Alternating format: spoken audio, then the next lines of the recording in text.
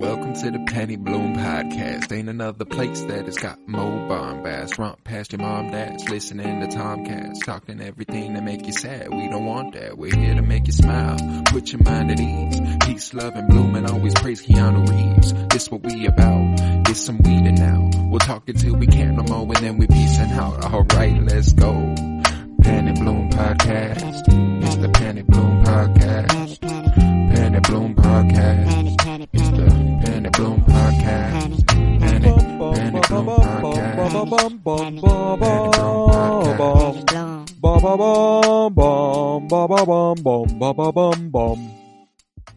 Hello, everybody, and welcome in to Winter is Blooming, a Game of Thrones rewatch podcast by us, the Penny Bloom Podcast. 'Tis I, Colton Robertson, and today I am joined by Joseph George. What's up, homie? Oh, what up, what up? Always a pleasure to be here. Oh, and it is always a pleasure to have you. Today, just me and you, covering Season 1, Episode 5, titled The Wolf and the Lion. It was originally aired on May 15th, 2011, written by D&D and directed by Brian Kirk.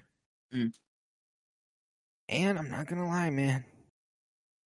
This is a top-tier episode of Season 1 and maybe of the series as a whole. You know, we said that last week is when it really hit its stride, and this is like, all right, this is Game of Thrones. This is where it starts, you know. It's we're going now. We're picking up speed. This is just was a top tier, full tier Game of Thrones episode. Like this was like in the style. It felt even like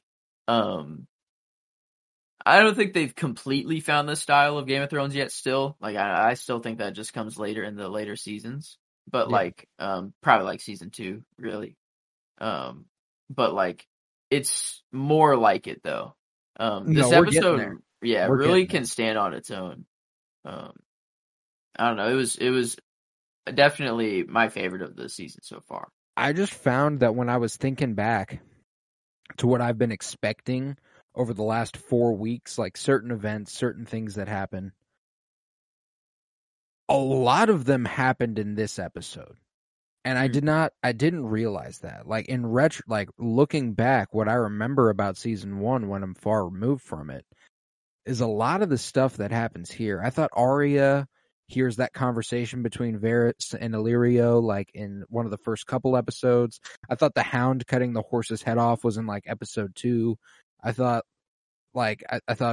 fucking Ned versus Jaime, I thought that was a little earlier. Like, I was blown away by how much happens in this episode that I just remember as being the beginning of Game of Thrones, and with reason, you know, like it is full tilt now. We are rolling. The Wolf and the Lion. The Wolf and the Lion. And what a fucking goodie it was. Are you ready for something of a scene-by-scene breakdown? Oh, I'm ready.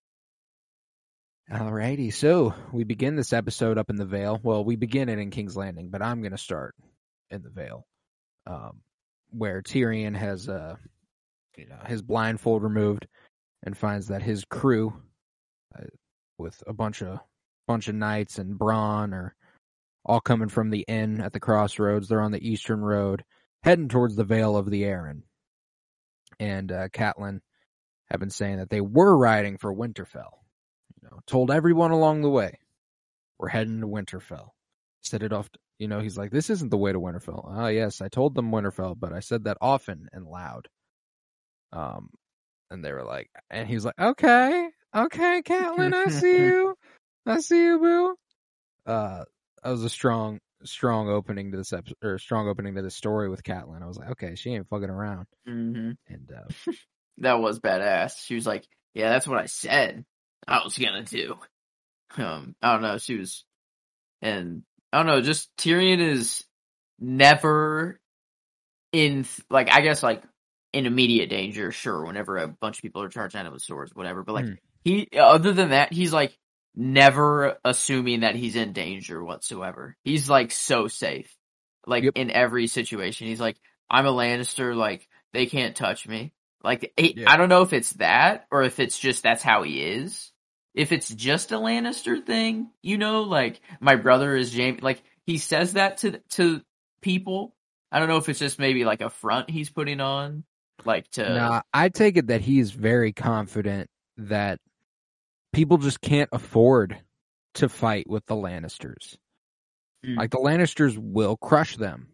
It's That's just a fact. true. It's just a fact. Like if they were to do anything to Tyrion, there would be retaliation from the throne. He is the queen's brother.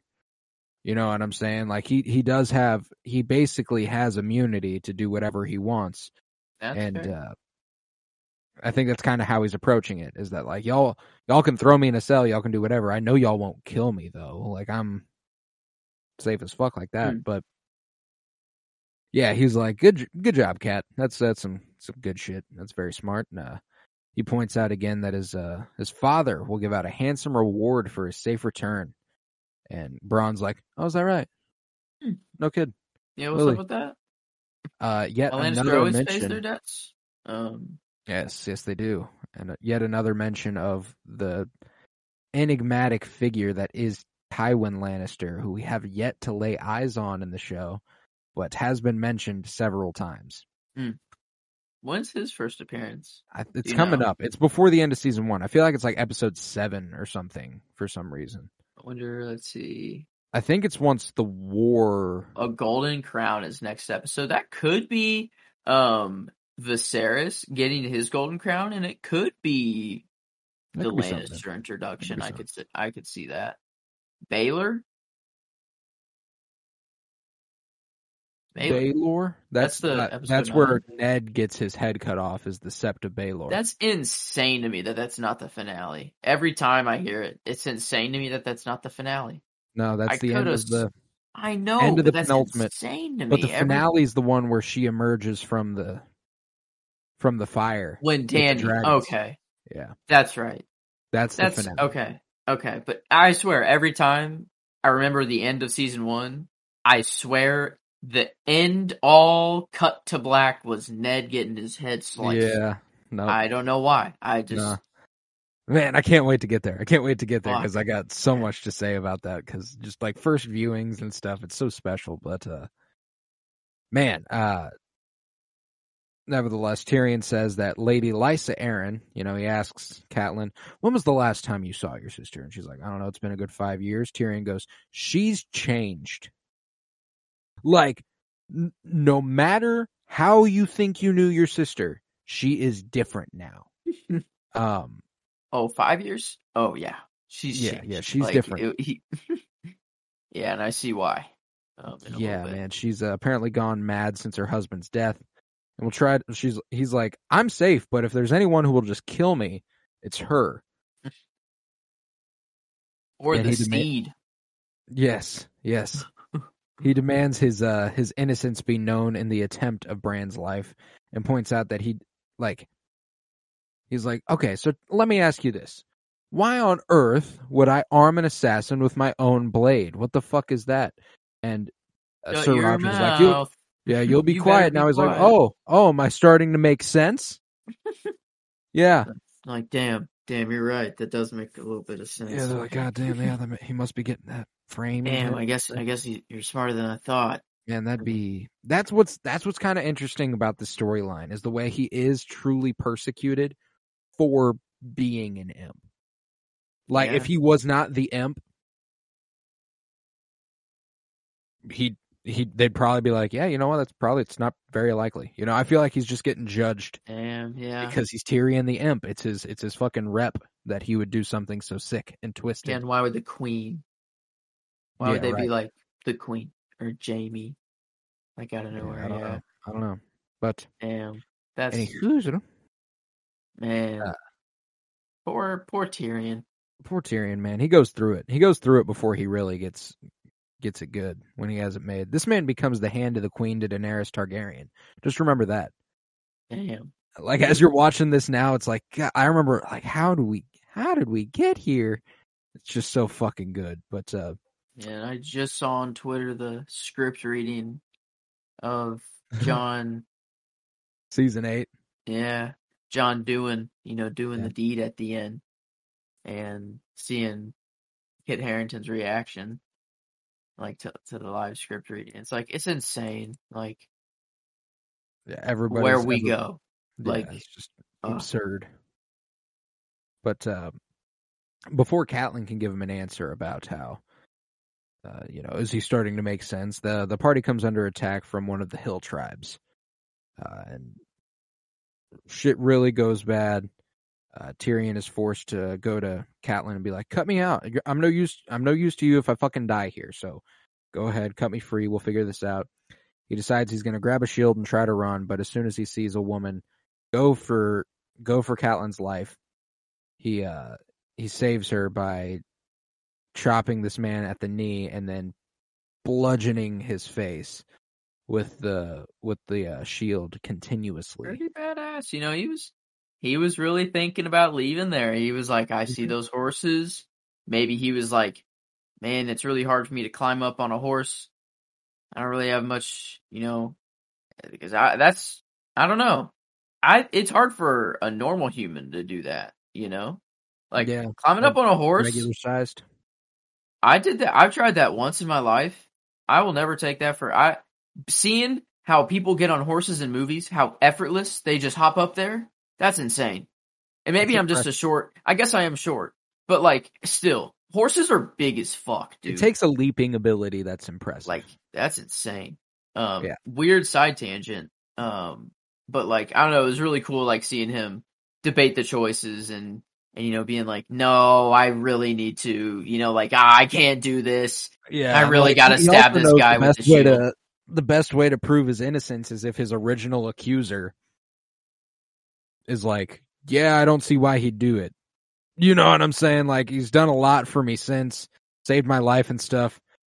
I guess it doesn't really make sense for him to have been the one who tried to kill my son. But yeah, there's a lot of plus sides to saving Catelyn's life. And after this, the way Bronn was like, "Is that your first?" He's like, "Yeah." He's like, "You need a woman. Nothing like a woman after a fight." I'm down if she is. God, man, this show is it's just so men. I don't know, it's men. Just like, there's no woman in thought during the writing process. No, George just didn't eat.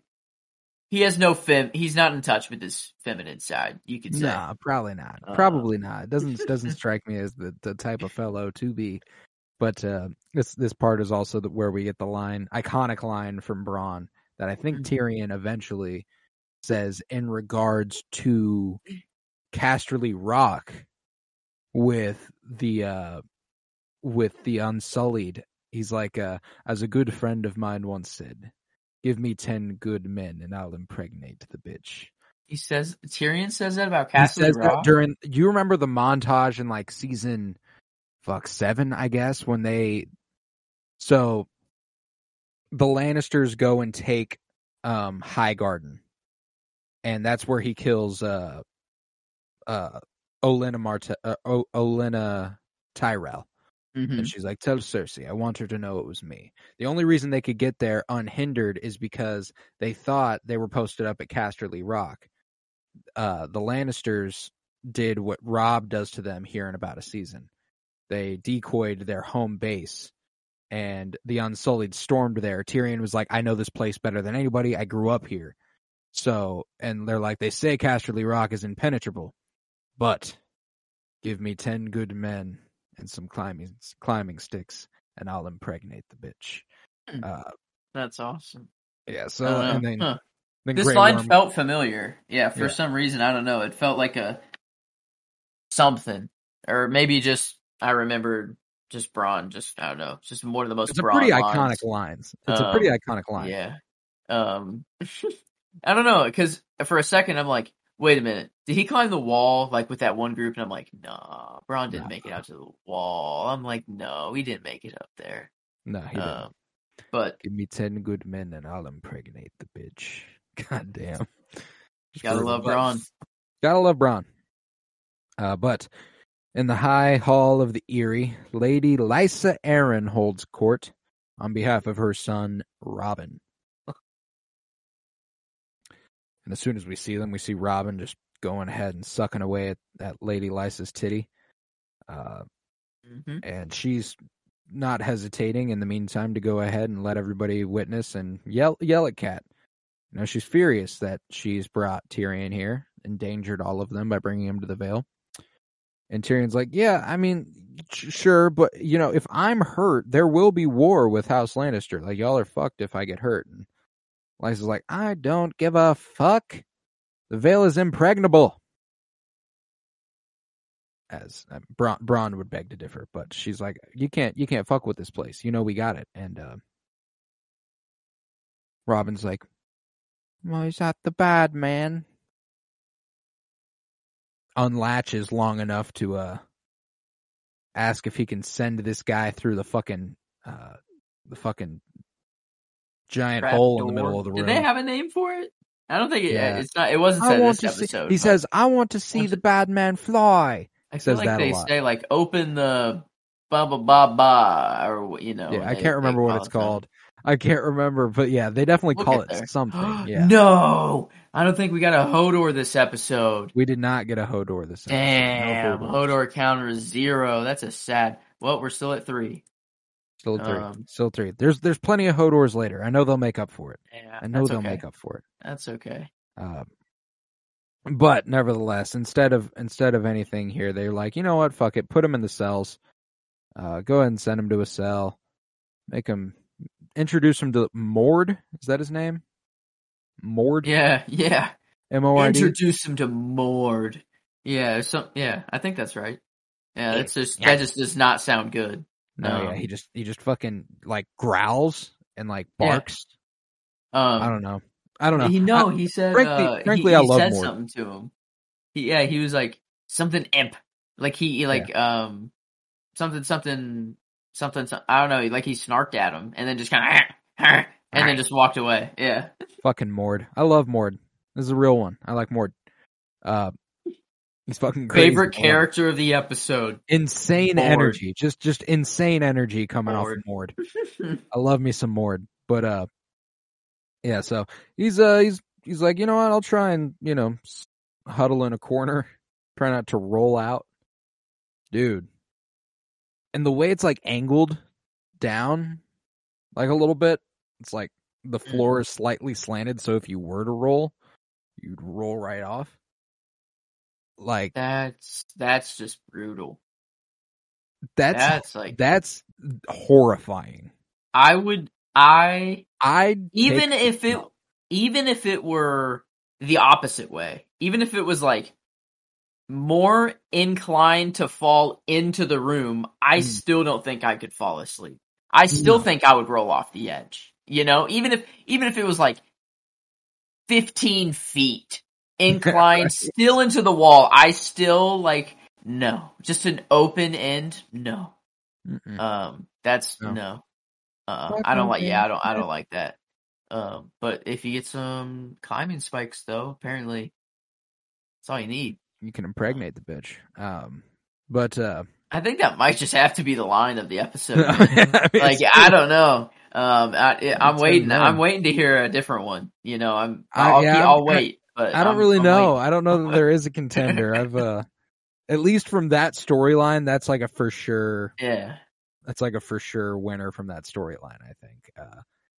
I'm trying to think. I don't think there's anything else in that scene that I would be like, oh yeah, that was fucking awesome. But that's it for the Vale storyline this week. Tyrion gets locked up, Mord outside watching his fucking cell, and that's it. But I certainly wouldn't like to be in that situation. But next up, we're at Winterfell, and it's a nice brief scene at Winterfell, and the rest of it we're in King's Landing. This was a King's Landing heavy episode. Yes, it was. Danny wasn't in it at all. Neither was Jon. Mention.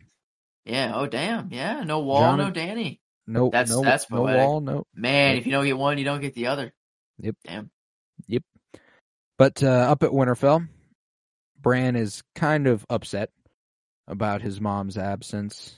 You know, after Maester Luwin has been quizzing him about everybody's house words, and he's like, he gets asked what are the words of House Lannister. He says the Lannister always pays his debts. He's like, I know, a popular saying, but not their words. Idiot. Idiot. And You're he not the throws out, three-eyed raven. You don't know anything yet, stupid. stupid little dummy idiot. What? Hear me roar. That's. Oh yeah, I have the. Oh, true. I could have just Yeah, looked it's up. hear I me, guess. hear me roar is Hear the me Lannister roar. words. Hear me roar. Do the roar. That's all I think of whenever I hear that kind of do the roar. That's just all the Lannisters are to me. Wow. But he throws out one that's like a family honor duty. Mm. And Maester Luwin's like, come on now. You know that's House Tully. That's her mom's house. Come on. He goes, oh yeah? Oh yeah? And family's supposed to come first, right? Maester Luwin's like, man, you can't do that, dog. He's like, no, I'm gonna do it though, Maester Luwin. Family comes first, right? And Maester Luwin is like, yes, but she went down there because it protects the family. He's like, how can she protect her family if she isn't with her family? Is she gonna be back soon? Yes, she'll be back soon. Oh, do you know where she's at? No. Then how could you possibly know if she's gonna be back soon? I just loved the way that Bran's like, he's a smart little fuck, like I know we're calling him a little dumb, stupid idiot, but like, dude, everything he says, I take with a grain of salt now because of who he becomes, like every single thing because of how like the Three-Eyed Raven somehow is like forever and all, I don't know. Something's going on that we have no idea how the fuck it works. So I take everything he says with a grain of salt. And I had the thought of like, if family comes first and he's like, what's the point if you're not with them, blah, blah, blah. Very end, like out of his family, Robb and Rickon,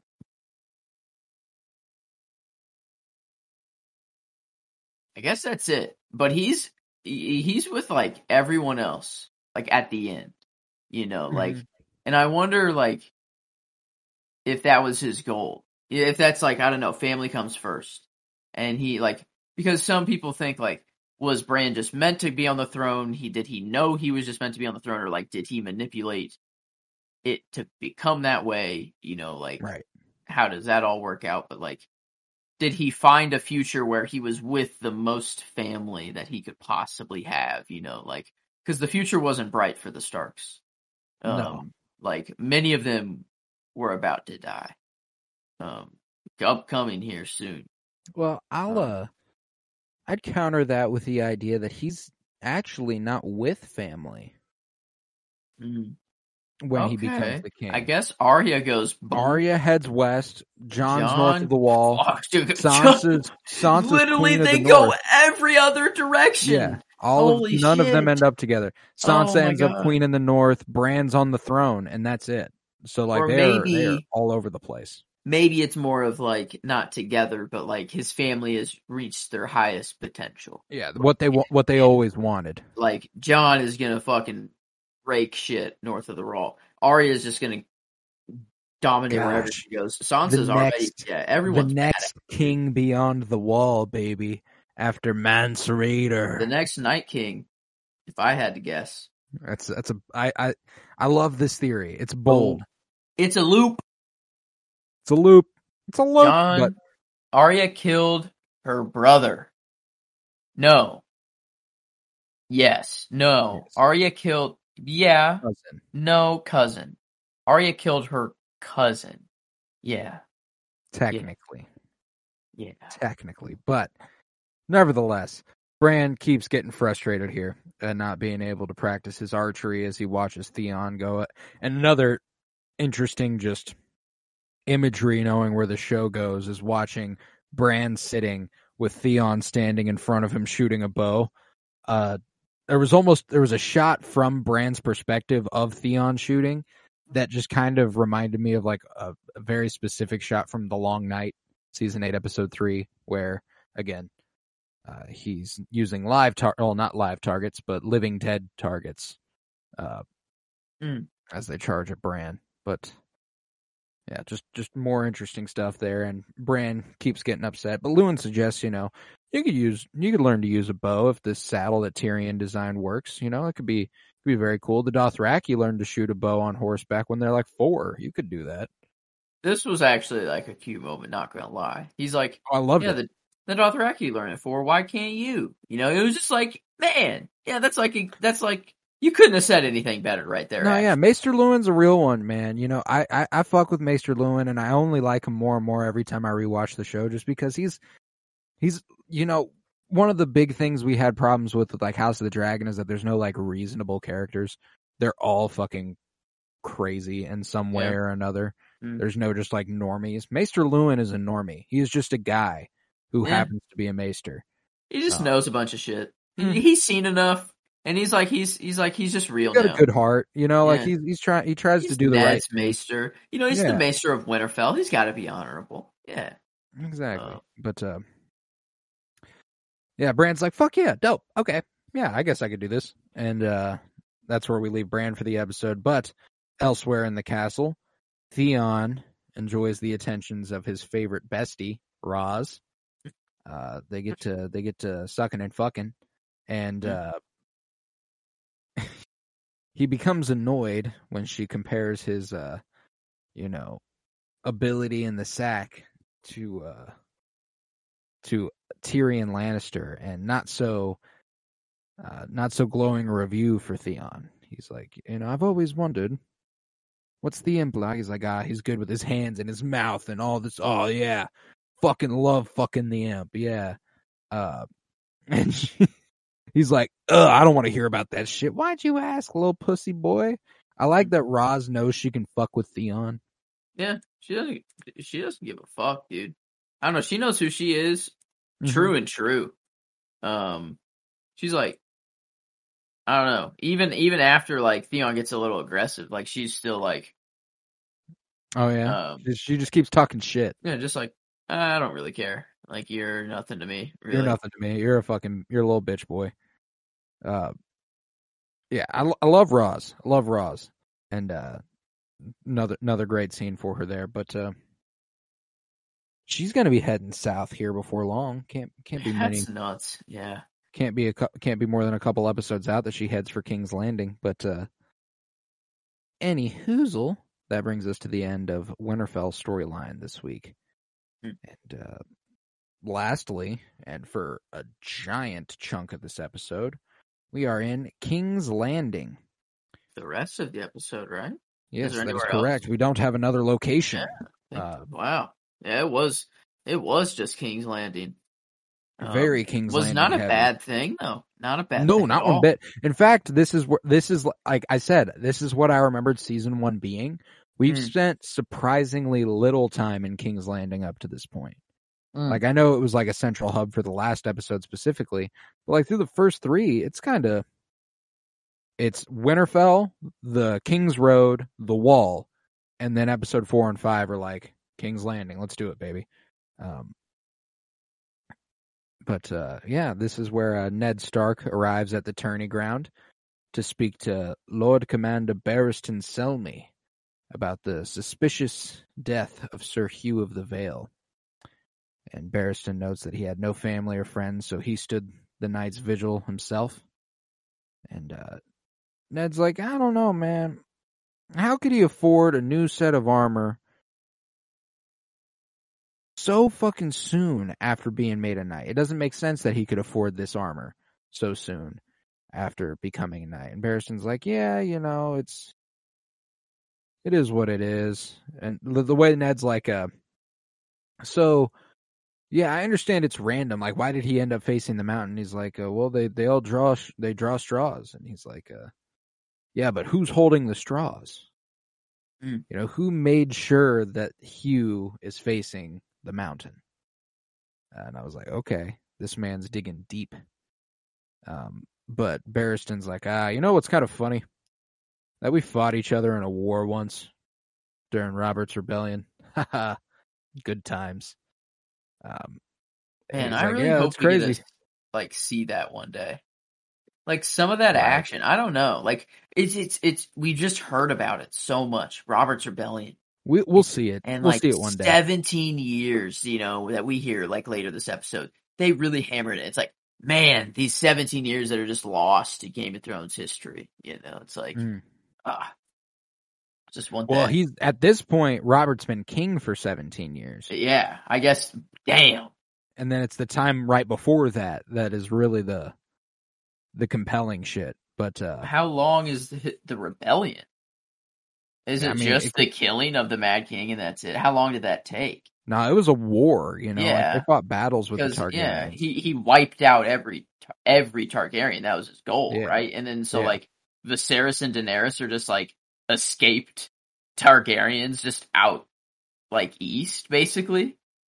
I clicked on Robert's Rebellion. It began in 281 after Aegon's conquering. It began with the execution of Rickard and Brandon Stark. It began with the killing of Ned's father and brother. Okay. And ended in 282 after Aegon's conquering. So about a year-long conflict. Okay. That makes more sense, actually. And then his ruling has just been for 17 years. Yeah. That makes sense. I guess, yeah. Because John's 17 and he came home from the war with a baby. That's right. Yeah. And that's why Lyanna had, okay. Yeah. That lines up everything a lot. Yeah. Okay. A little bit clear image of what's going on there, but I loved the way that I love whenever Barristan's around, everyone's like, God damn, man, yeah, you're really good at shit. Like, you're a really good fighter. Like Jaime being like, one of the best moves I've ever seen last week, and then Ned being like, and I am quite thankful I never had to face off with you, as is my wife, because I'd be dead. I'd be dead. You're just the GOAT, man. He's just the undeniable GOAT. That'd be a great feeling. I mean, man, even in your old age, for people to be like, damn, dude, I mean, you're just still so goated. I am actually still afraid of you just even being near you. Right. I'm kind of scared, but honored at the same time. And I love the way Barristan's like so humble about it. He's like, hey, come on now, Ned. You've cut down some of the greatest knights of all time.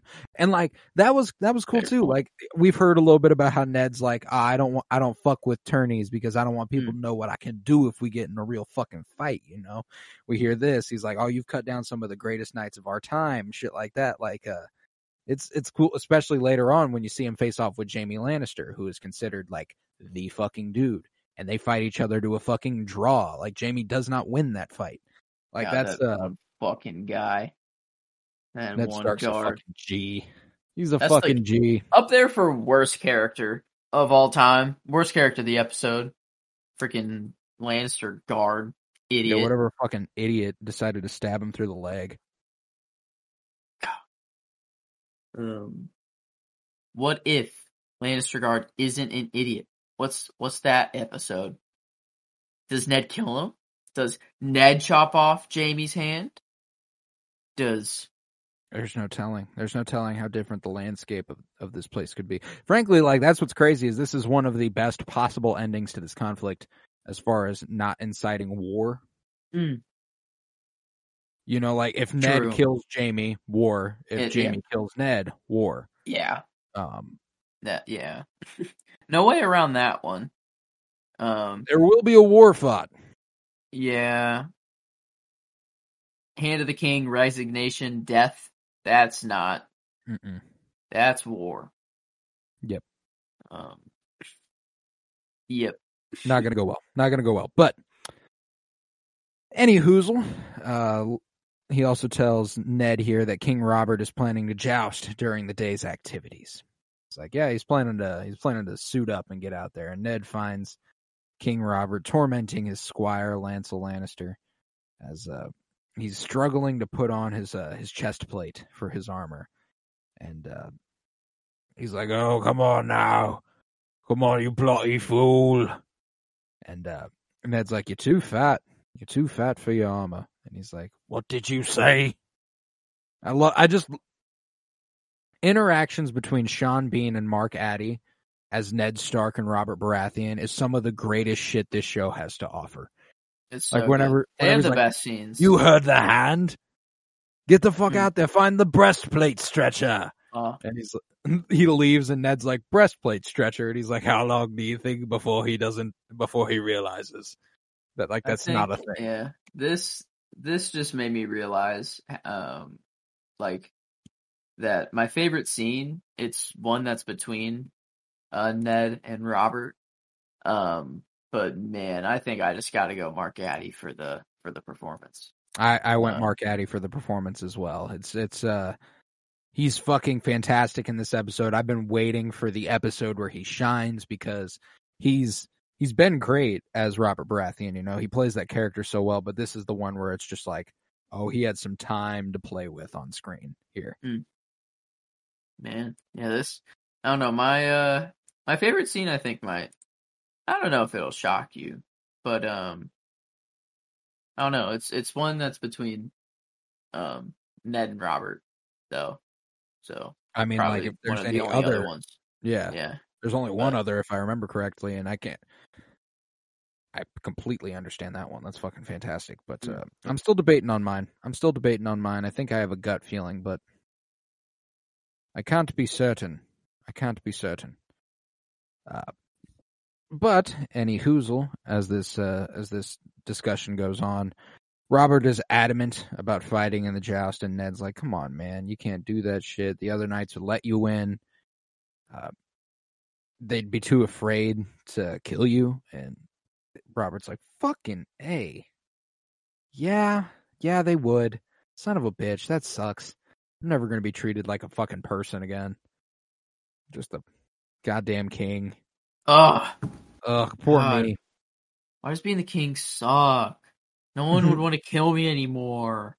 Well, everyone wants to kill me at the same time, really. Yeah, well, a lot of people want to kill me. Ironic, isn't it? Especially my wife. But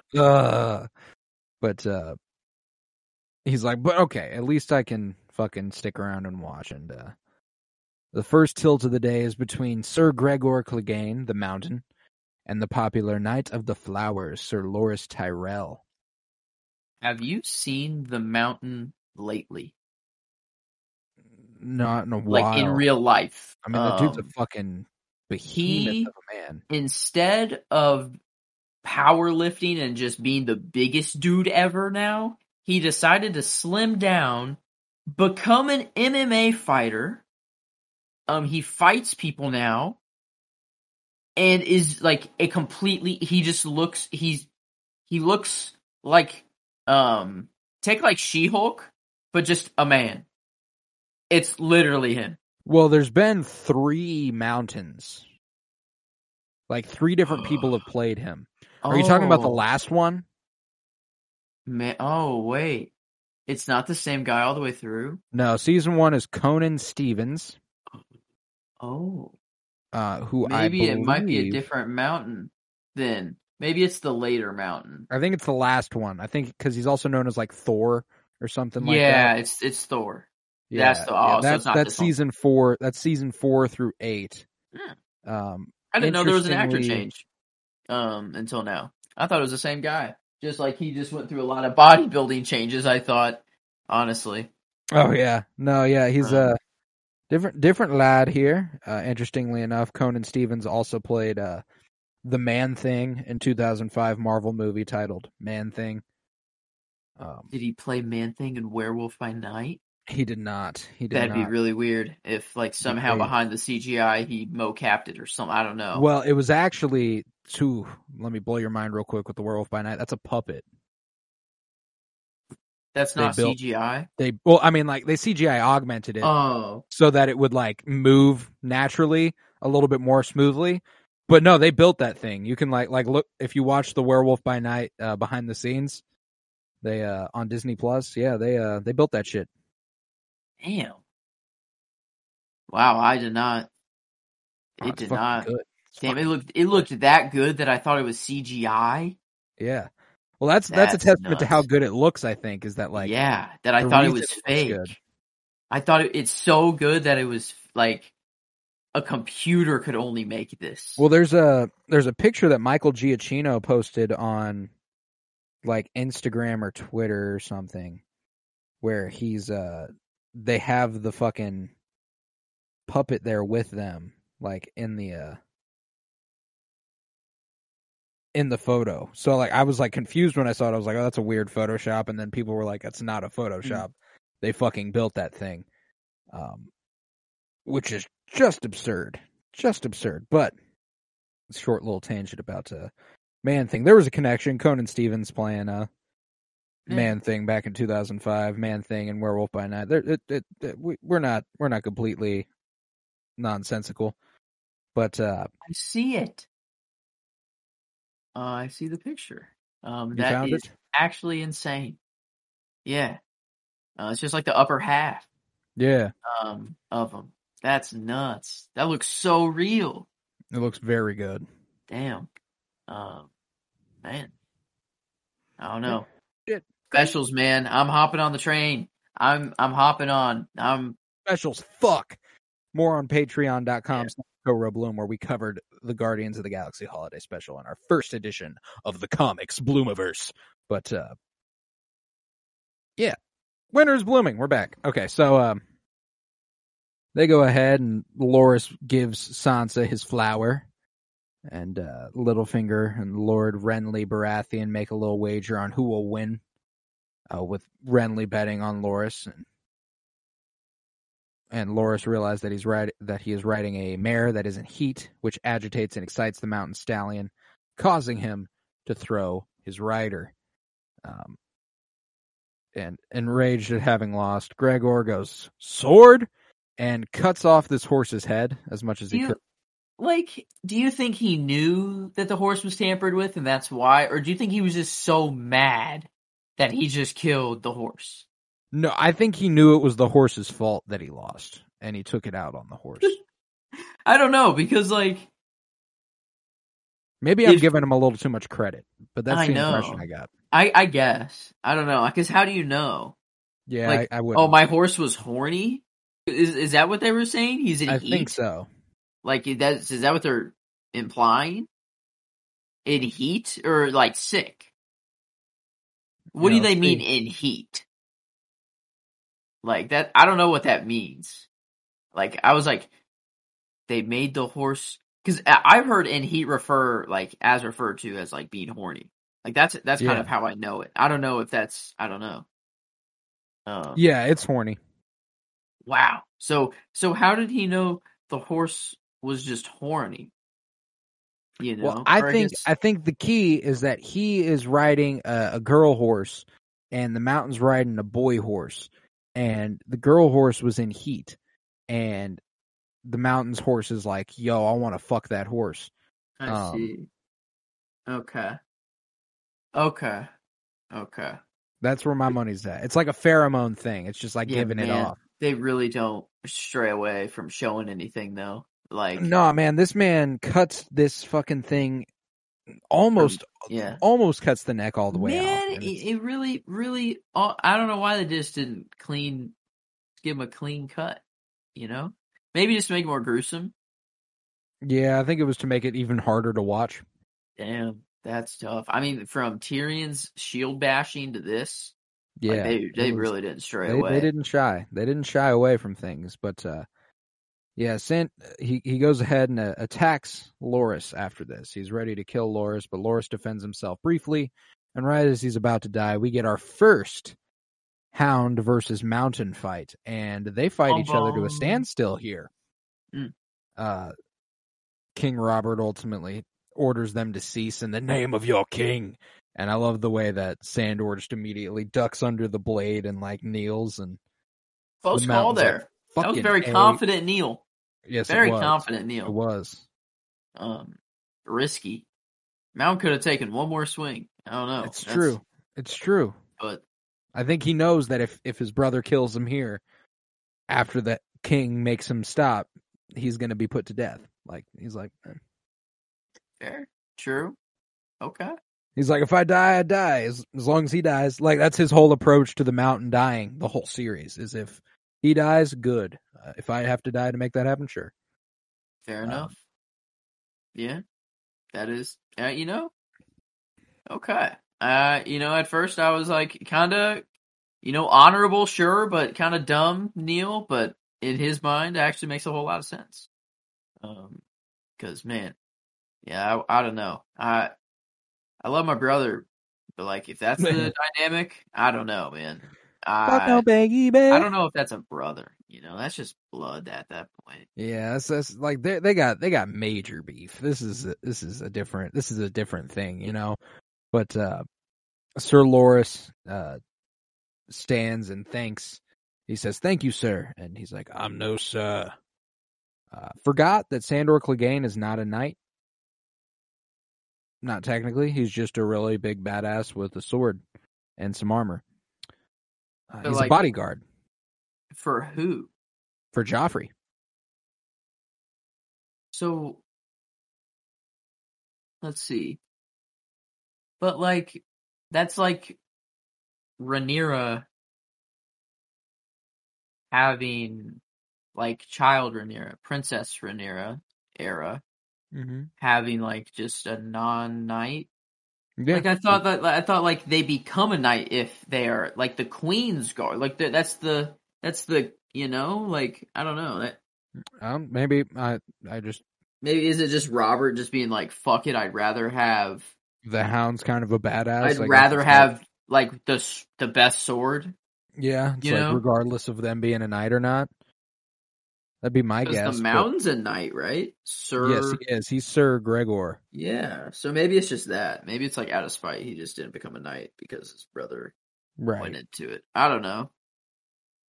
Regardless, though, Sir Loras declares Sandor the victor, lifts his hand, and is like, he's won the tourney.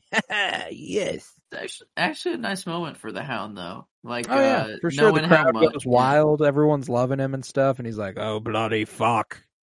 You motherfucking cunts. The Hound, man. But in the Red Keep. Fire.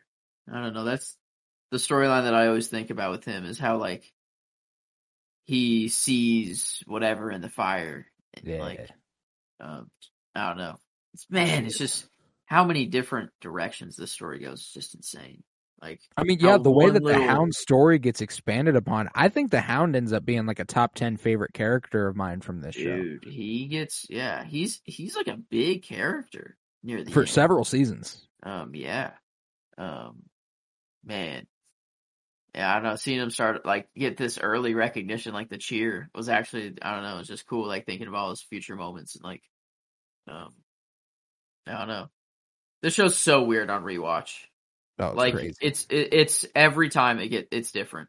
I notice one little thing that makes me spiral down a web of storylines that I'm like, oh, I completely forgot that happened. Exactly. Which man, nah, it's crazy, but. In the Red Keep, Lord Varys meets with Ned. He's like walking around making pleasantries, shutting all the windows, shutting all the doors, like, haha, no one can hear this.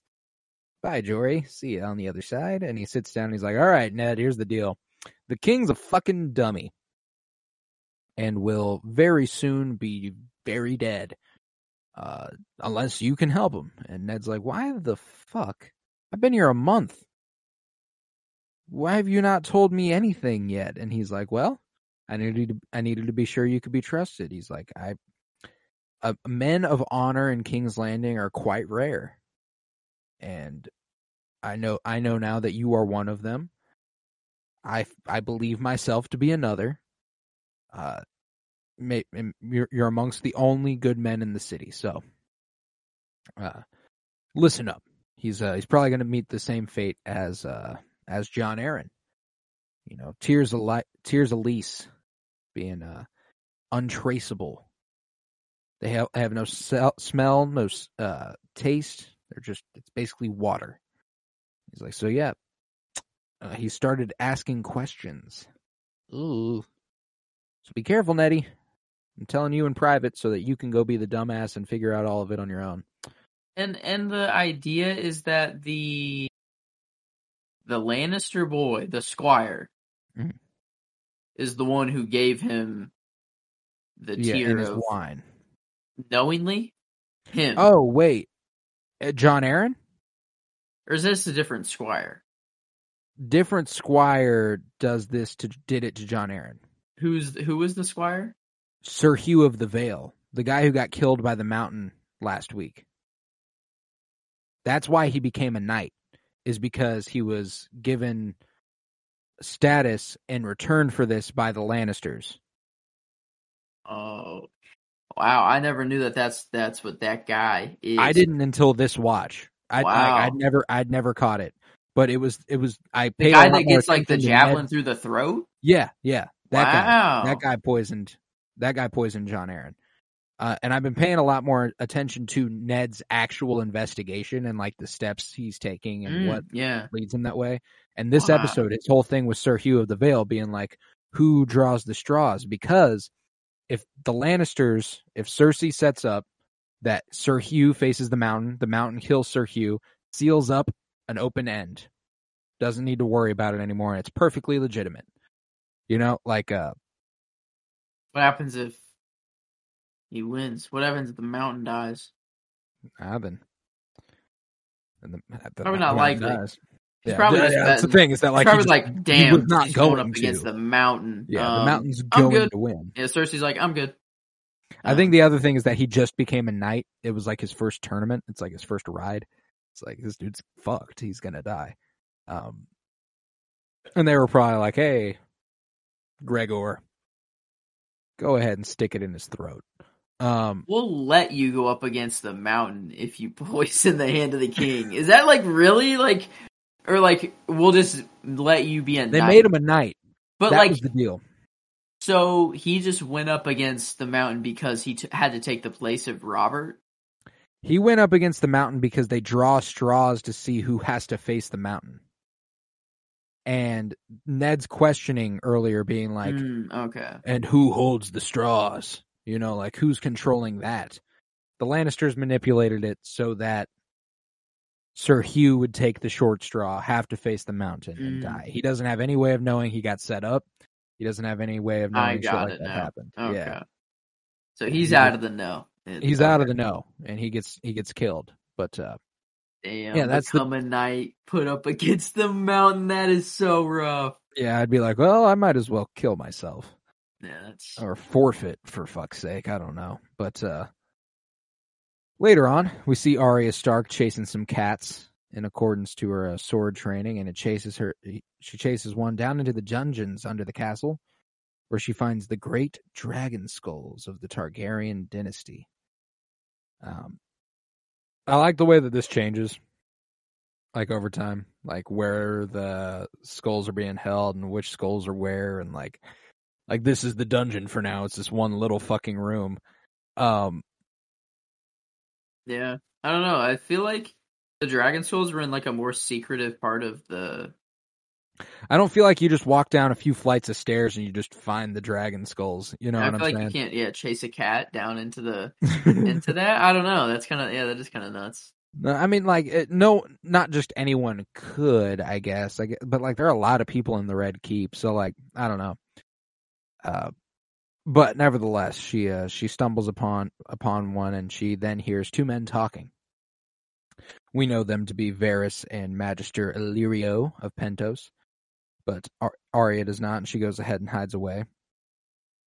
And Varys says that the events have been set in motion, and that the lion and the wolf will soon be at each other's throats. That war is almost upon the Seven Kingdoms, just as they had planned, but it has to come soon. And they say that Khal Drogo will not invade Westeros until his son is born and pronounced healthy, which is still many months away. And Illyrio suggests assassinating Ned to forestall the war, but Varys is like, nah, we can't do that shit, bro. He's like one of the only people we can actually kind of count on to do some decent shit here. So, but like the fact that Varys is like conspiring behind the scenes with people to control the Seven Kingdoms. I mean, the dude knows everything, and when you know everything, I don't know. Like, it really seems like he's the one pulling, like, really the one pulling the strings. Well, that's the thing, is that he's pulling his own strings, while other people are pulling strings in opposition of him. Like, Cersei's pulling strings right now that Varys doesn't agree with. Peter's pulling strings right now that Varys doesn't agree with.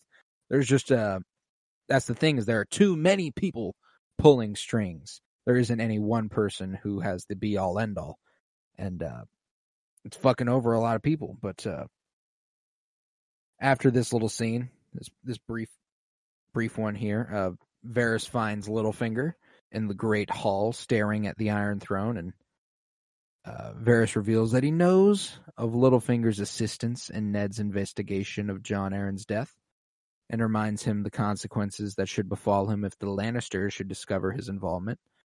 And this only comes after Littlefinger accuses him of being a pedophile, and not only accuses him of being a pedophile, but also goes, "Hey man, no judgment." Yeah, wow. Just whatever you're into, we got you.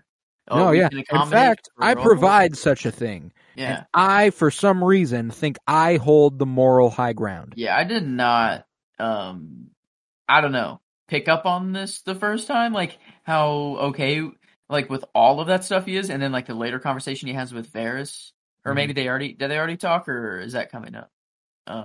This him and is Varys, it, where they're talking about the fucking. this is him and Varys, not him and Ned right now. Yeah, this is him and Varys. Oh, okay. Then yeah, like I don't know, I did not catch. Yeah, he's like, I hear that there's a lord with a fancy for fresh cadavers. That must be a hard one to come by, huh? The logistics of finding fresh corpses or whatever, like yeah, like man, yeah, like oh my gosh. And he's like, well, that's not legal. He's like, yeah, strictly speaking. Well, and what's so crazy is, the first time you watch this, you're looking at a couple of, you don't fuck with Littlefinger. You know Littlefinger's slimy. You're not fucking with Littlefinger. But this just assures that. Oh, yeah. The first time you're watching this, you're not sure about Varys yet. It's not until this episode that you're kind of like, okay, Varys seems okay. Like he seems all right. I think that this conversation just drives home the two sides of that coin between Varys and Littlefinger. Like they hold a similar role. Yeah. And what they do with their knowledge. They do the opposite thing for opposite reasons. Okay. And it's the reason Varys gets my favorite character out of the episode. Yeah. Mostly because any of the concerns I did have the first time I watched this, like wait, is Varys a pedophile? No, he's not. We know that now. Like after having watched the show, we know that for sure. He's in fact has no sexual desires at all. This man's asexual, does not give a fuck. So like just knowing who Varys is from the get-go has endeared me to him a lot more already. Knowing that his mission is to set up the people as best as he possibly can reminds me of back in House of the Dragon Age, what would have been Mysaria being like, hey, they make children fight down here, bro. Y'all got to stop that shit. Yeah, like he's on his shit for the people, and but Littlefinger, he's on that shit for himself. And Littlefinger reveals that he already knows how Varys met with Ned earlier today, and Varys is like, "Oh yes, of course I did. It's no big deal. That's all right." And he's like, "And a certain foreign minister," and that really gags Varys. He's like, "Oh, how you know about that, and how does he know about that?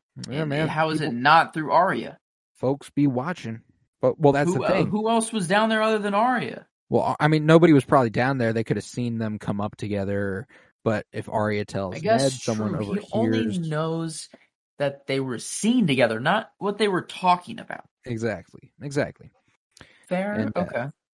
He implies that he knows of Varys's history across the Narrow Sea, and their conversation is then interrupted by Renly, who's like, "Come on, all, my brother will be appearing in the small council today." And they're like, "Fucking for real? At a small council meeting?" And they're like, "Yep, come on down."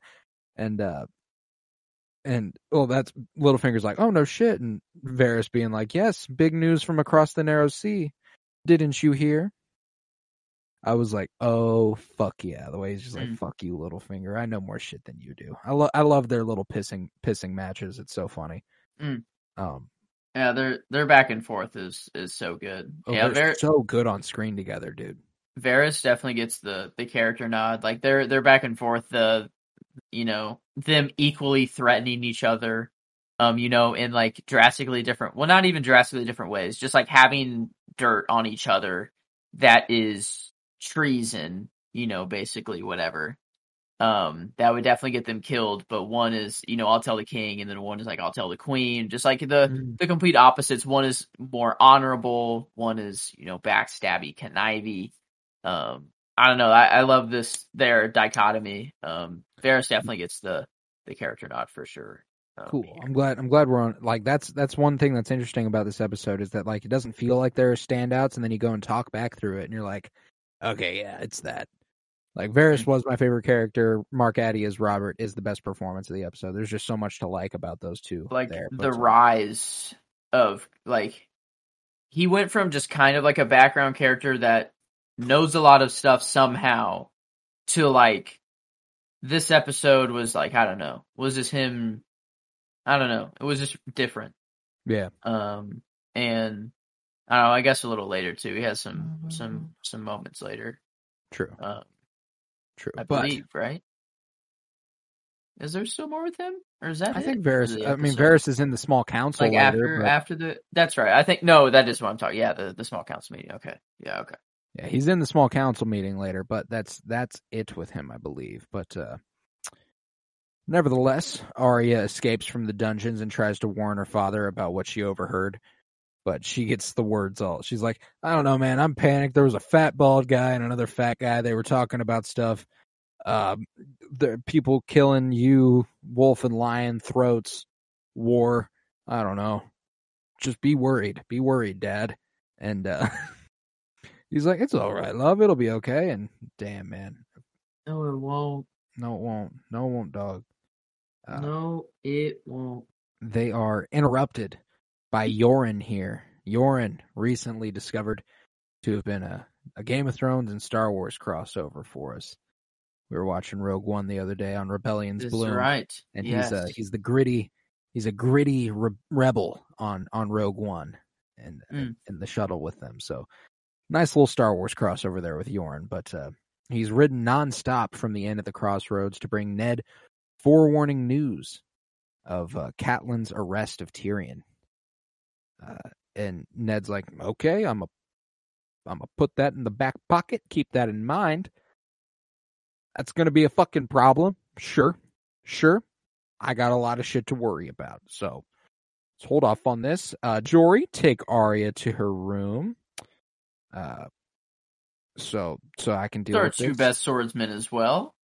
Or no, that's a little later actually. That is a little later, but but he's not that worried yet, I guess. No. Yeah, it's only a little bit later after he's quit. But Arya asks Jory on the way about the state of her father's household guard. Like, hey, so how many men we got down here? About 50? Yeah. And y'all won't let him die, right? Nah, you have nothing to worry about, little lady.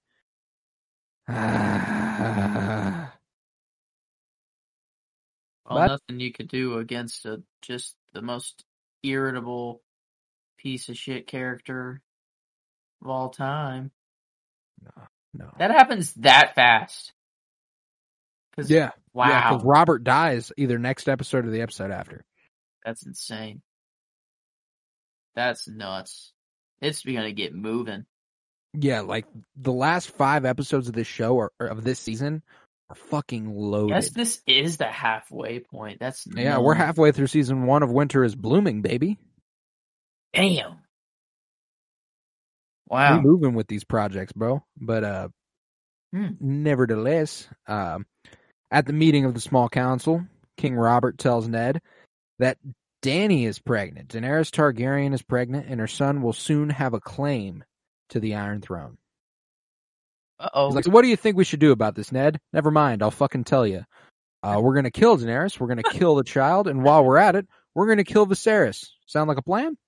Yep. He's like, is that plain enough for you? You digging that? You digging that, Neddy?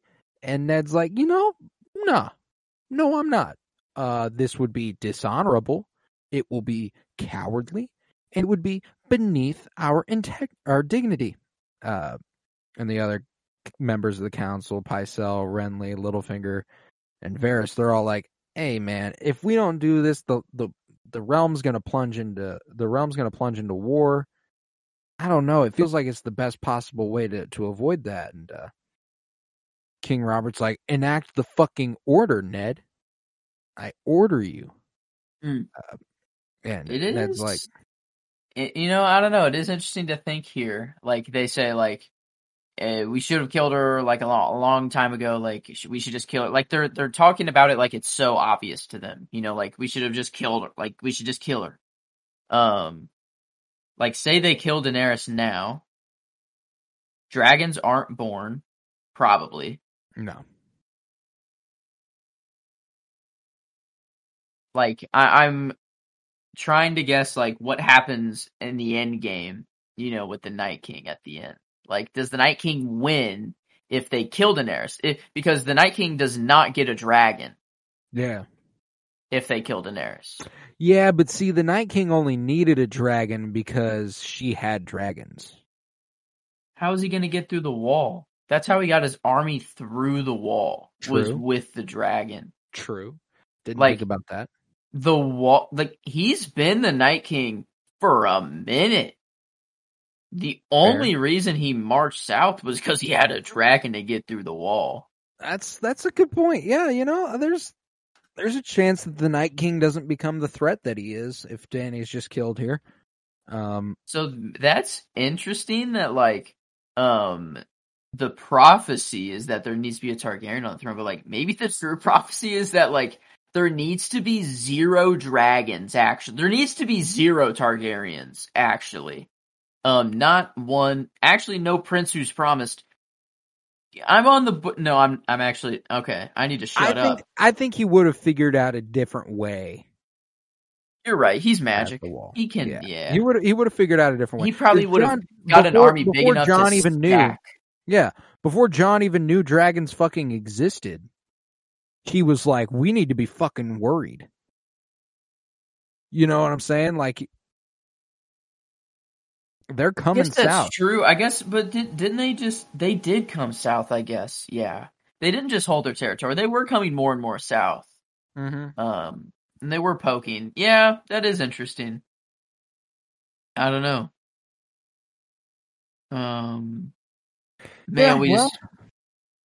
George R. Martin needs to die. It's an astounding what if. Book. Yeah, I know. It's an astounding what if, but nevertheless, Ned's like, the Robert I knew wouldn't be fucking afraid of an unborn child. I quit. I'm done being Hand of the King. Does that sound good, Robbie? How's that, Bob? You digging that? You like that? And this whole interaction between them was fucking electric. Just continues to lend Mark Addy and Sean Bean all the reverence in the world for their performances here.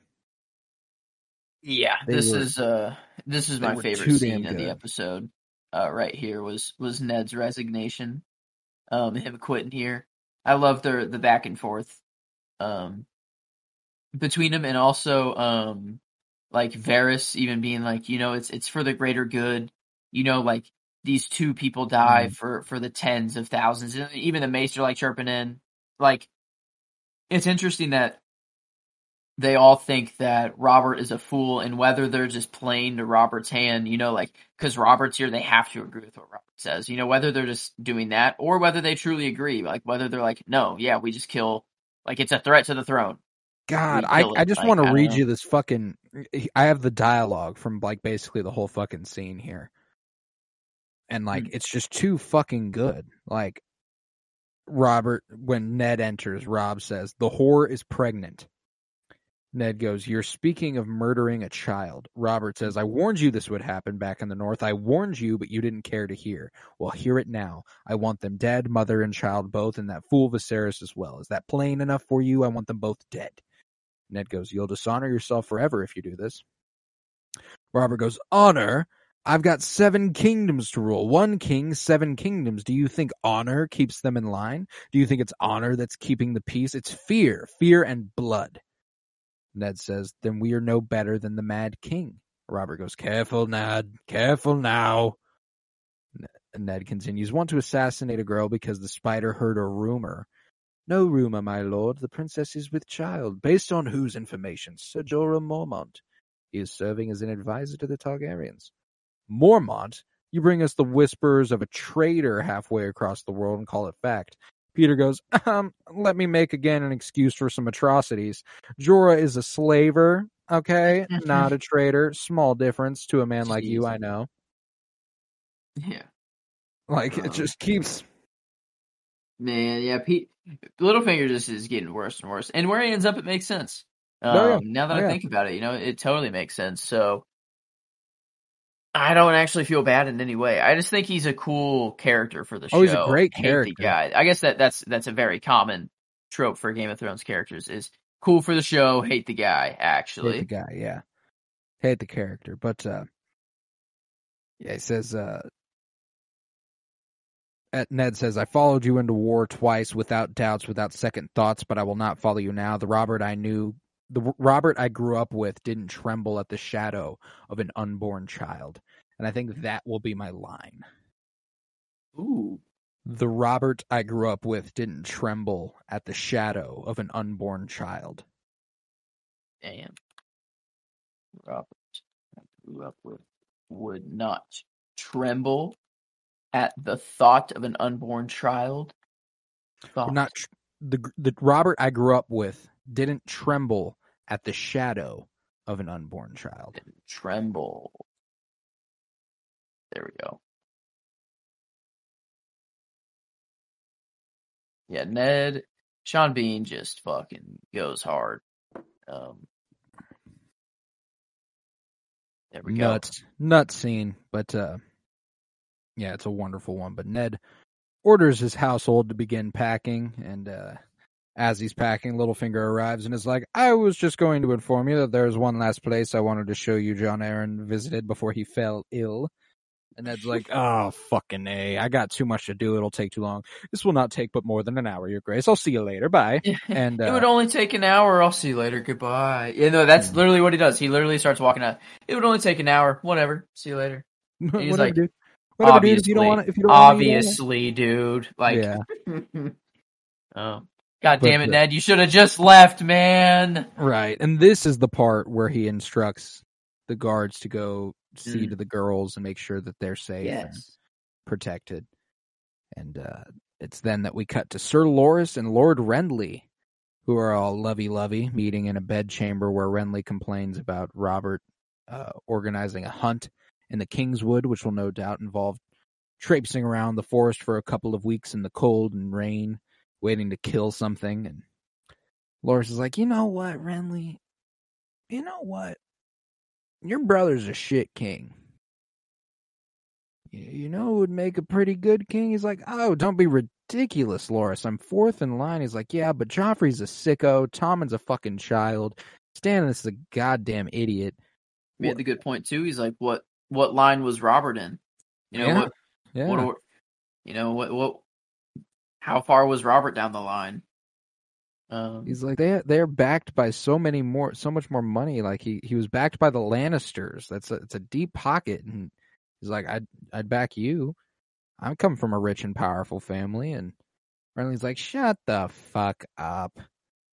You're not as rich as the Lannisters. Come on now.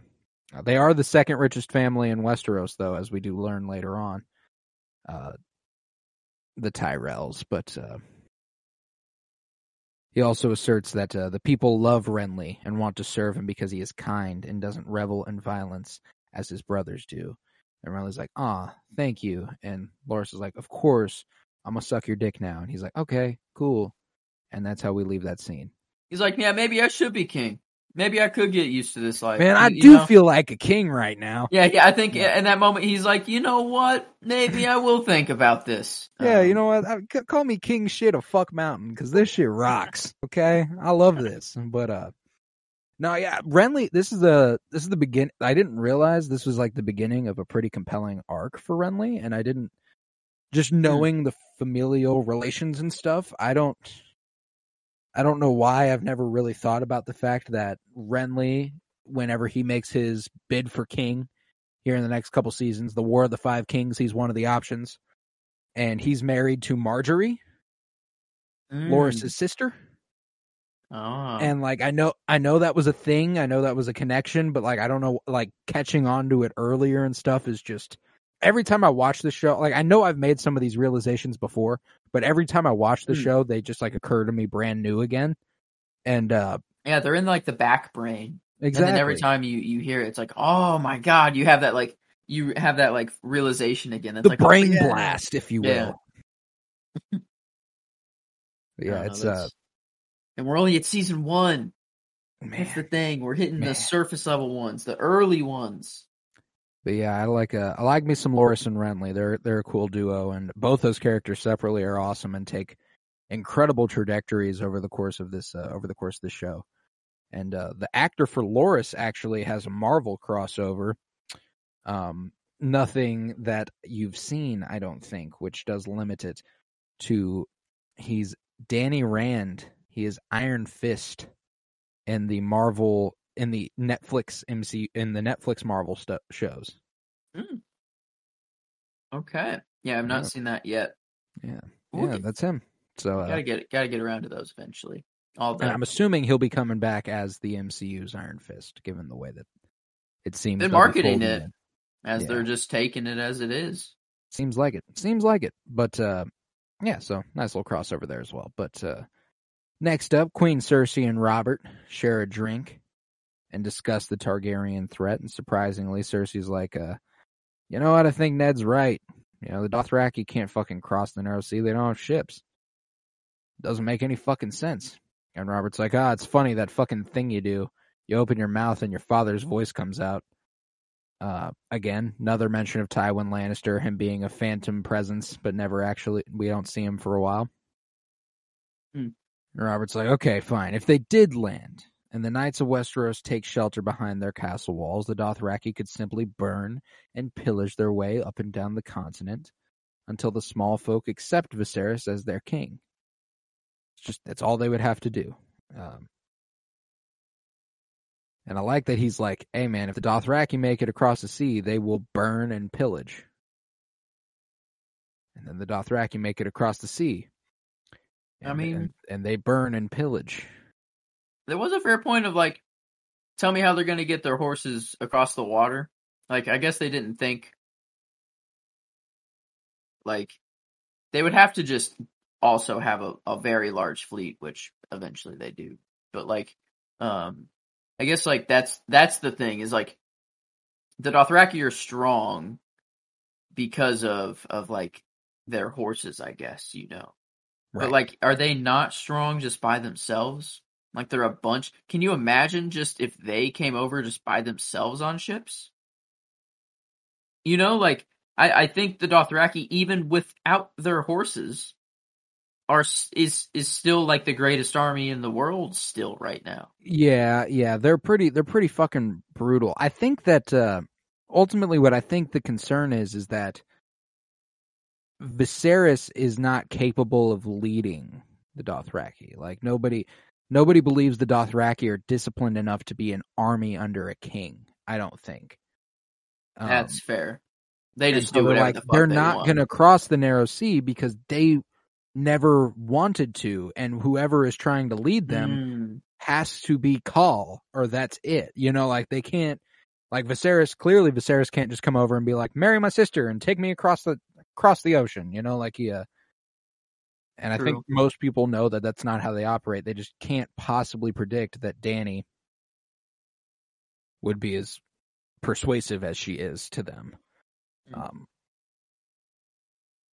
But anywho, it is here that Cersei suggests that the unified armies of the Seven Kingdoms could defeat them, but Robert's like, I don't think you understand.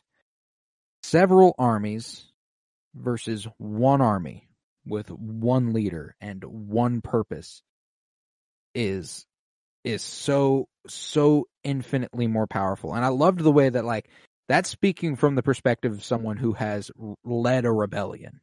Yeah. Legit. You know, like he's like, I promise the reason we won is because we were united under one purpose, not several different kingdoms bringing their army together just so they can prevent my throne getting taken. They don't give a fuck what happens to my throne, you know? Yeah, I mean he has been ruler for 17 years, but for a reason. He did do all of that. Whatever, I don't know. I want to see it. I want to see I it. want I to I would want like to to see see it. all of that. But man, I don't know. I want to see Robert in his glory days, just freaking When he was a mashing people. badass. I know. Robert 17 years ago, man, like during the rebellion, how old is he now? Like, I would is it, guess almost 50 yeah, okay. So, I mean, he's still a man. He's like a Maximus, I guess. type. Yeah. Okay. I'd like to see that. Robert's Rebellion. You could just get another rebellion, You know what? podcast I'm going to name. declare my scene. Mm, It's Cersei and Robert here. it is good. It's too fucking good, man. Yeah. The back and forth between Lena Headey, who we have not given enough love yet. She does go on to make some fucking waves in this show, and I know I've been kind of keeping that in my back pocket because I know she becomes like a consistent front runner for best of the show every episode at some point. But her and Mark Addy here are fucking incredible together as they get this shit rolling. But she the conversation continues.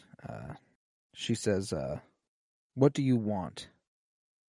And Robert says, "We haven't had a real fight in 9 years. Backstabbing doesn't prepare you for a fight, and that's all the realm is now. Backstabbing and scheming and ass-licking and money-rubbing. Sometimes I don't know what holds it together." Cersei responds, "Our marriage." I was like, God damn, if that isn't a sad fucking reality. Ooh. And Robert going, "So here we sit, 17 years later, holding it all together. Don't you get tired? Every day. How long can hate hold a thing together?" Cersei goes, 17 years is quite a long time. Robert goes, "Yes, it is." Cersei goes, "Yes, it is." And I like that, like, whenever two characters that have been obviously hating each other can just have a conversation. And I think what's interesting is that, like, one of the only scenarios in which that makes sense is a married couple who has lost all love. Yeah, I see this as like a Perrin and Mon Mothma, yeah. if Perrin somehow makes it out alive, which I hope he doesn't. That man's I hope going he to dies jail before they can even have a conversation like this. He doesn't deserve a conversation like this, actually. No, not one bit. Not one bit. But Cersei asks here, what was she like? This catches Robert off guard, and he asks, "You've never asked about her, not once. Why now?" Cersei says, "At first, just saying her name, even in private, felt like I was breathing life back into her. I thought if I didn't talk about her, she'd just fade away for you. When I realized that wasn't going to happen, I refused to ask out of spite. I didn't want to give you the satisfaction of thinking I cared enough to ask. And eventually it became clear that my spite didn't mean anything to you. As far as I could tell, you actually enjoyed it." Robert asks, "So why now?" Cersei continues, "What harm could Lyanna Stark's ghost do to either of us that we haven't done to each other 100 times over?" Robert leans forward and says, "You want to know the horrible truth? I can't even remember what she looked like. I only know she was the one thing I ever wanted. Someone took her away from me, and 7 kingdoms couldn't fill the hole she left behind." Damn. Cersei Mark says, Addy doesn't get the performance for this one, man. Man, and he's having a tough time. This is vulnerability that we see out of Robert Baratheon here. And Cersei continues, "I felt something for you once, you know." And the way Robert goes, "I know." You know, like, and that's a scene I don't really remember. The idea that Cersei did love Robert is kind of incredible, considering her incestuous, never-ending love with her brother. The fact that she probably was real? At one point. Yeah. No, I 100% believe her. Like, you think it wasn't just, like, she was, like, trying to make the best of her situation? and like the forced marriage, like I might as well, like I guess I don't know, just because like it seems that It's just I the don't know, way she maybe says it here, like the way when he says I know, and she goes, even after we lost our first boy for quite yeah. a while, actually. I guess like Jamie is really the only one that says how in love he is with her, and Mhm. not the other way around. Yeah, So, because yeah. again, this continues. She asks, "Was it ever possible for us? Mm. Was there ever a time, ever a moment?" And Robert goes, "No, no, I never loved you. That it was never a possibility. I was never Damn. going to love you." I see why Cersei's a villain. Yeah, man. And he asks, "Does that make you feel better or worse?" And Cersei goes, "It doesn't make me feel anything." Like, That that's might be the something you line. don't realize you're watching over the course of this first season, is Cersei becoming like the villain that she becomes, Yeah. because she's not nice. She's definitely not a good guy in season 1, but she's not fucking evil yet. You know what I'm saying? She's not blowing up the crypt yet. She's not a complete and utter villain. She there are reasons behind the things she does. She believes she has a sense of morality on her. I don't like. I mean, once you tell your brother who you're fucking to push a child out of a window, morality is a little bit up in the air. But You might get the line that's a strong with line. with makes me feel nothing. It Is doesn't that what make it me was? feel anything. Does it beat? Give me 10 good men and some climbing spikes. I'll impregnate the bitch. Does it beat it? That's up to you, man. I can't confidently tell you one way or another. I think it beats it. Good. It's funny, Braun. I love you, Braun. You will have another chance to pick that line. And whenever it comes to that date, I think it'll be a lot stronger. Yeah, it is. It is. So, but Cersei says, what are her exact words? It doesn't make me feel anything.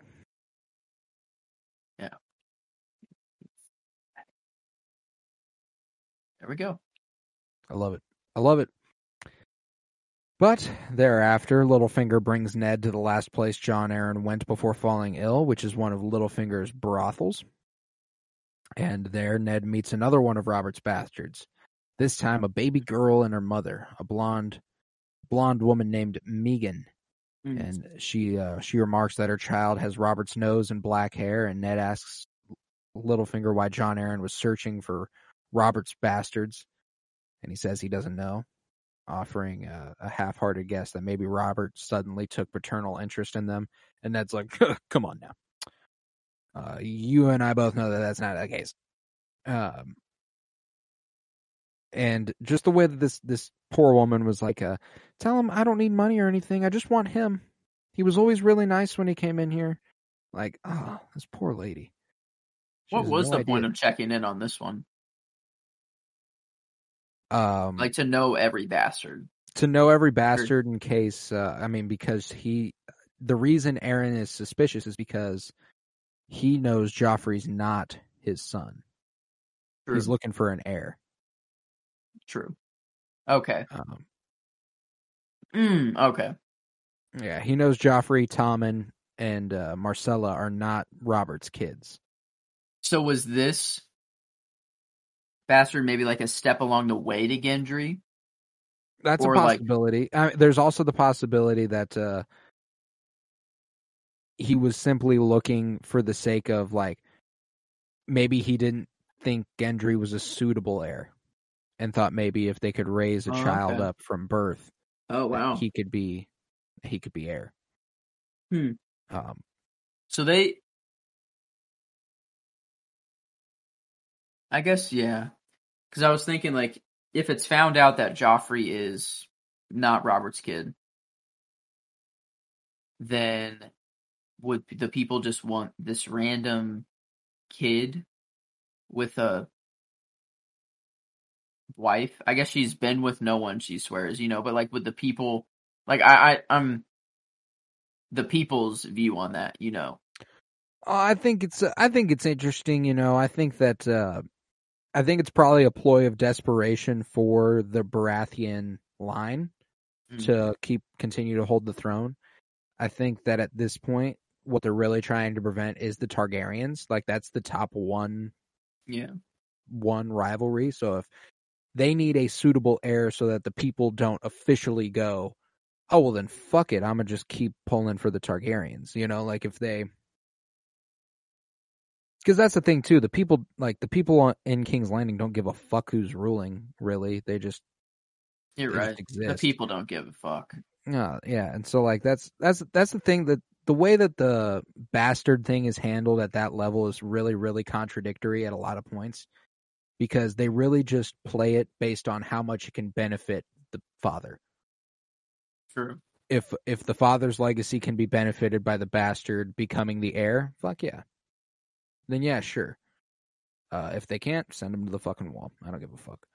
And that's kind of how they approach. Like it's entirely based on the fact on whether or not the father wants to accept the child as his own. Because that's the other thing, is that we watch Roose Bolton declare Ramsay Snow Ramsay Bolton later in the show. You can decree your kid, that's true, in the name of the king, your trueborn heir. So like true. I think that's more what they were looking for. Okay. Just in case. But yeah, they go ahead and head on out of the brothel, and this is where Ned and Jory and the two guards that accompanied them are confronted by a large group of Lannisters led by Sir Jaime Lannister himself. And Jaime's like, so, heard of Tyrion got arrested and that your wife has him. I was wondering what the fuck that was all about. And Ned was like, yeah, I had him arrested on my orders. Loved that detail. That he was like, guy. It's a little bit, there's a few things going on here. He's like, I'm not going to let Catelyn take the blame for this, but he's also going to be like, I don't want to let you know that Catelyn made a decision without me. Makes me look weak, makes me look like I don't have authority over my house. Yeah, I made that call. You know, like it's kind of like he was kind of forced into it. Yeah, had to do it, and it was like a good play at the same time. Like kind of. But Jaime's like, you know what? I'm gonna fucking kill you, man. And Ned's like, yeah. Ned's like, if you do, Tyrion will be dead. And Jaime's like, yeah, but I guess I'll just have to settle for killing your men instead. And Ned's two guards, Heward and Will, are very quickly killed by Lannister spearmen who just toss their fucking spears at them in the opening seconds of the fight. And in response, Ned and Jory have to fight 6 Lannister soldiers. And Jory engages Jaime. And I was like, why? Gee golly, why don't I remember Jory? Well, Jory gets killed in episode 5 with a dagger through the face. Because he's in a collective 3 scenes, pretty much. Yeah. He's very minor character. Honorable role, though. Honorable guy. Stabs him through the eye with a dagger, and Ned's like, all right, fine, let's fucking do this thing. And they go back and forth, slinging them swords, and Jaime is like, wow, you really on this shit, huh? For an old guy. You're really down. And he's kind of exhilarated when Ned is not as easily defeated as he expected, but Jaime starts to, continually grow worried as Ned's high level of skill becomes more and more apparent. He's like, oh, wow, yeah, this guy can fucking do the thing, huh? And just as they are ready to clash again, a Lannister guardsman decides, you know what? Fuck it. I'm going to go ahead and stab this guy through the leg with a spear. What the fuck, dude? Why? Guy, man. What was the thought process here? Nobody in the area had been doing anything like this. Nobody had been trying to spear him. It was completely random. They'd been standing there for a couple seconds. He was like, and why through the thought? I'm gonna stab him. So much. That's so bad. Like, you could have just did like the foot, or like could have just knocked him out, or I don't know. Take it the back of your spear and knock him against the back of the head or something. Like, to stab him through the back of the thigh all the way through that. Oh my God. And Yeah, obviously it's not what Jamie wanted. No, yeah, the Jamie way fucking Jamie's knocked like, him out. Jamie's like, you dumb motherfucker. Mm. Like, he knocks him out. Like, I love the way he's like, I'm already viewed as a man without honor because of what I did to the Mad King. I don't need you proving their fucking points by stabbing dudes in the back of the leg while I'm dueling them. It's not something I need right now. You're fired. Get the fuck out of here. But as he's leaving, he tells Ned he wants his brother back. And we cut to black on our friend Ned Stark and Jory Cassell and the Northmen collapsed on the ground. Bum, bum, bum, bum, bum. And it's picking up. It is picking up. It's really picking up. It's really picking up now. I think I got all my favorites mentioned, actually. All right. Well, you got Lord Varys. We both have Varys' character. We both have Mark and Mark Addy. I'm gonna switch up the character since he's getting love. I'm gonna spread the love out. And as badly as I want to go with Mord, I will not be going with Mord. Mord. I think Mord. I'm gonna go with Ned. You can't go wrong with picking Ned Stark as your favorite character. That scene where he does decide, you know what? No, I'm not doing this. I'm done. Instead of being the second most powerful man in the realm, I will gladly see that power over to you and get the fuck out of here. You know, like that's some strong shit. So yeah, True. Okay, fair enough. I'm going Neddy Stark for my favorite character of the episode. Okay.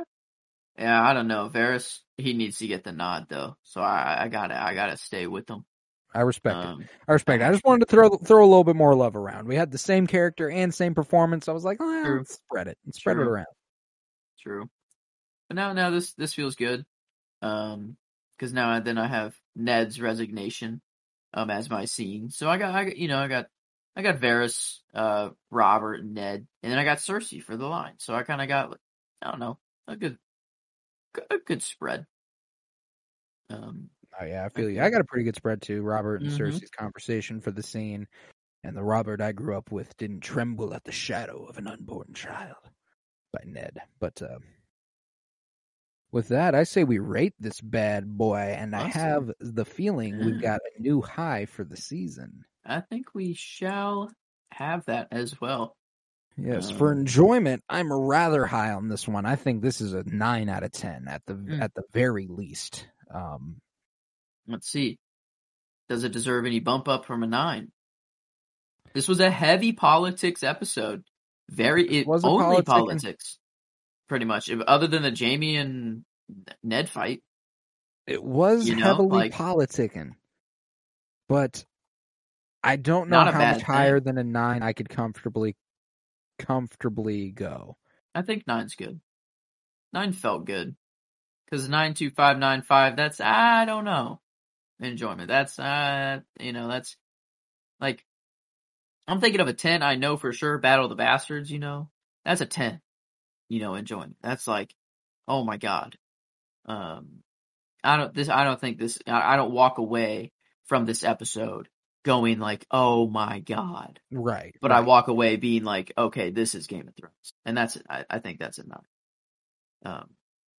And that speaks to the genre. I think this might be a 10. Fantasy? Fantasy, just what we know Game of Thrones to become. This is everything. This is what you want from a Game of Thrones episode. If I'm speaking for myself. I mean,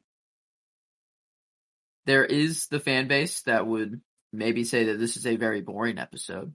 But you even get Ned versus Jamie at the end there, man. I don't know. True. Yeah, this is. You open the episode with the fucking joust where the Mountain cuts off a horse's head and then fights the Hound. Yeah. Oh, you're right. Mountain versus Hound, Jamie versus Ned, Robert and Ned going at it.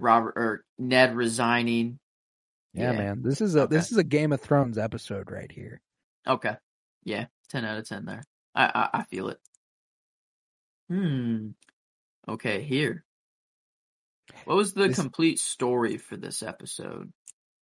Ned's Ned, investigation leading yeah. him to it's kind of a twofold. Tyrion being taken to the Vale while Ned gets accused of taking him there. Jamie has to go and see him out. I guess it really wasn't like the writing of this episode. That would be like where I'd say like was the best thing I pull out. It'd be like the performances or like I don't know, it's not like they had to write anything super. I don't know what I'm looking for. Like I'm not saying it's bad writing. It's just Right. not that they didn't have to reach very far. It's like, yeah, these things are just happening, like we just need these sort of things to happen. These conversations to be had. I get you. But a Do you conversation.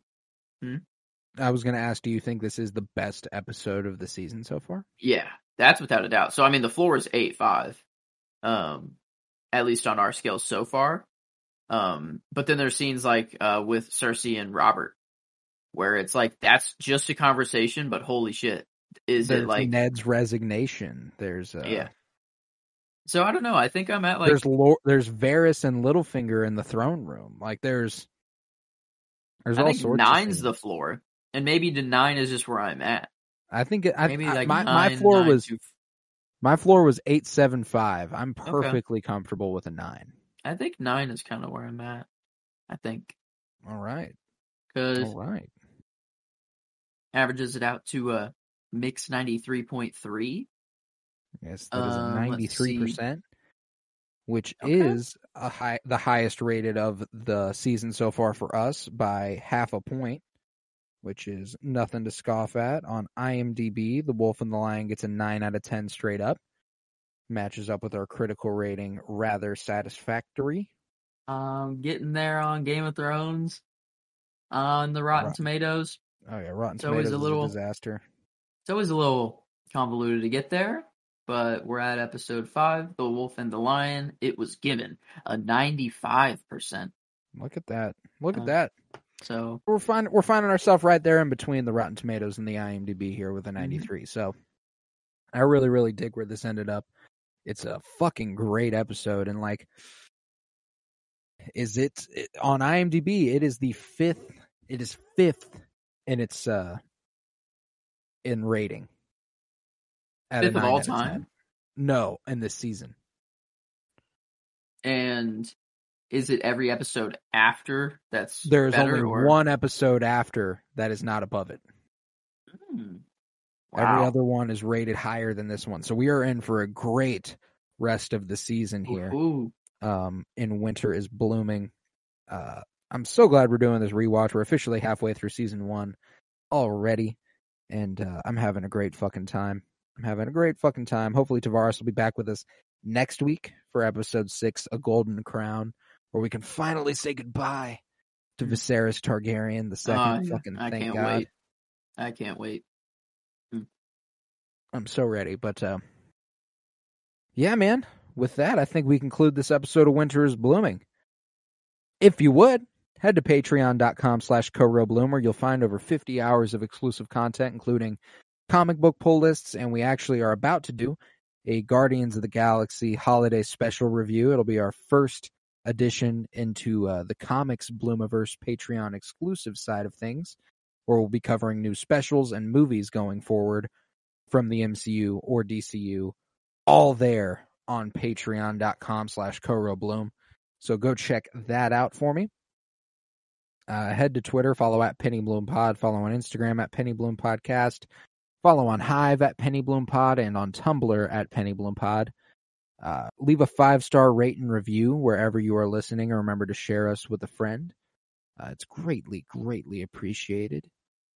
I was Colton Robertson. I was joined by Joseph George. Thank you very much, homie.